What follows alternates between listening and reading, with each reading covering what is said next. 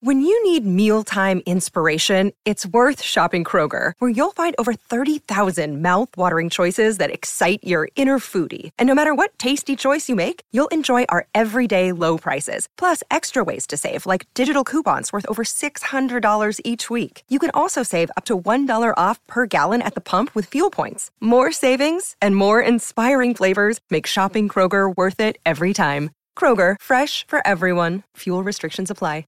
Another day is here, and you're ready for it. What to wear? Check. Breakfast, lunch, and dinner? Check. Planning for what's next and how to save for it? That's where Bank of America can help.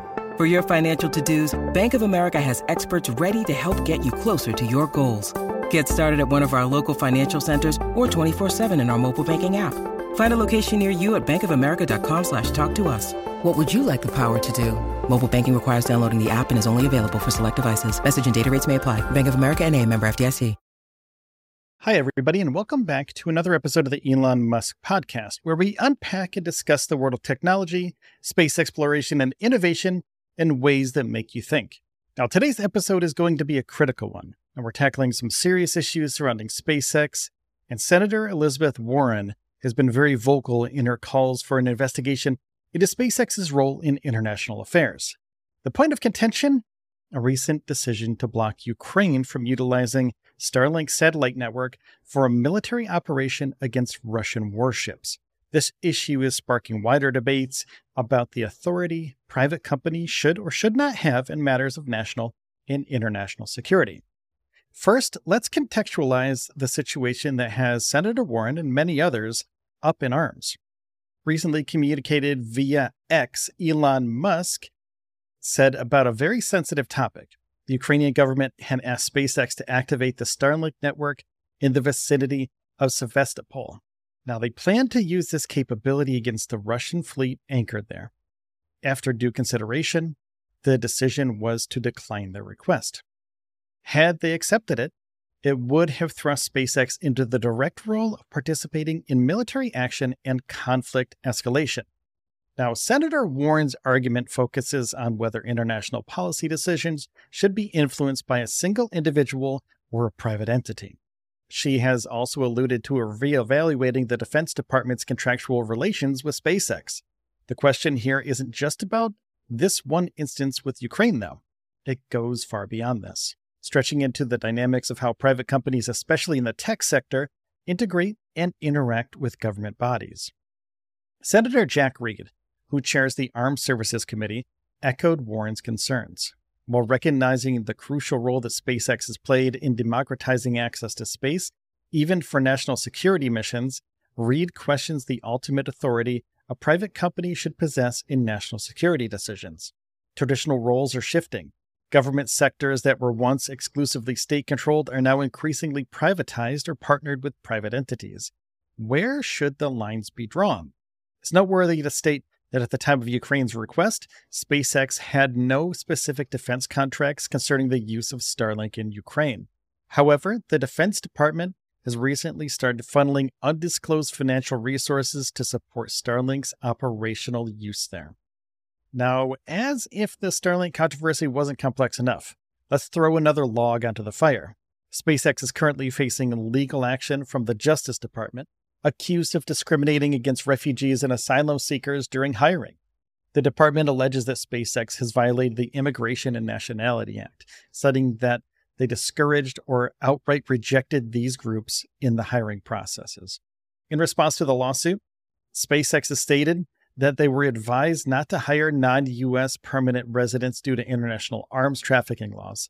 Yet the Justice Department counters this claim by stating that refugees and asylum seekers possess the right to live and work in the United States indefinitely. They argue that under export control laws, these groups stand on equal level footing with U.S. citizens. Now, the issue here is multifaceted. On one hand, you have SpaceX, a private company working closely with government bodies, navigating a labyrinth of international laws and ethical conundrums. On the other hand, you have a government body questioning the ethical framework and legal boundaries within which they operate. So what's the core issue here?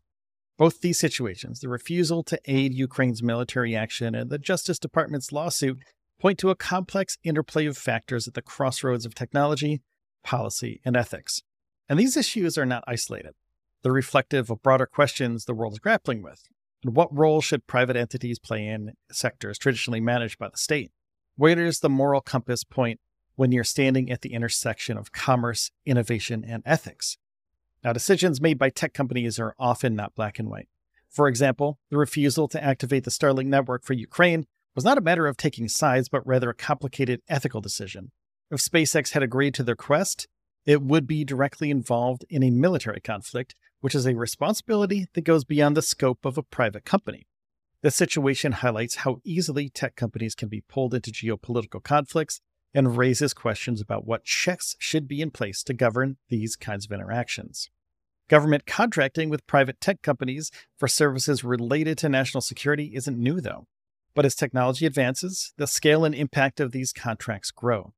And this raises new ethical and policy questions.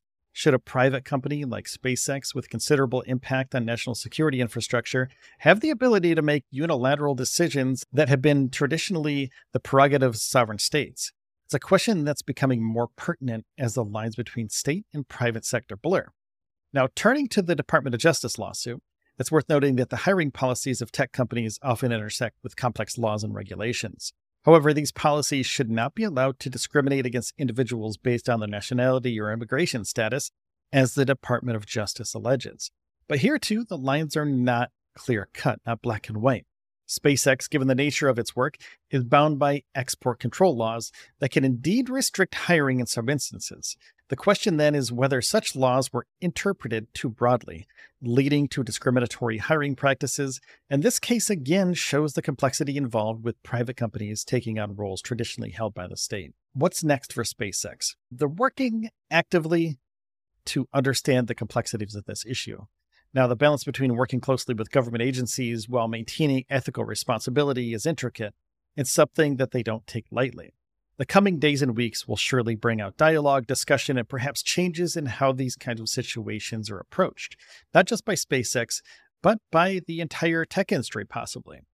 Now, these controversies surrounding SpaceX shine a light on broader debates about the role of private companies in public and international affairs.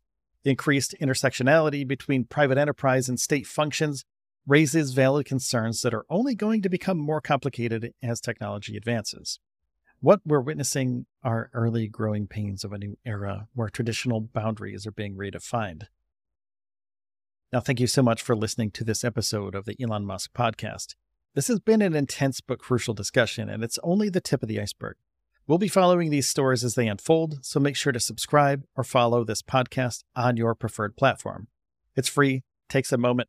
Until next time, keep questioning, keep innovating, and keep looking up. And please take care of yourselves and each other, and I'll see you in the next one.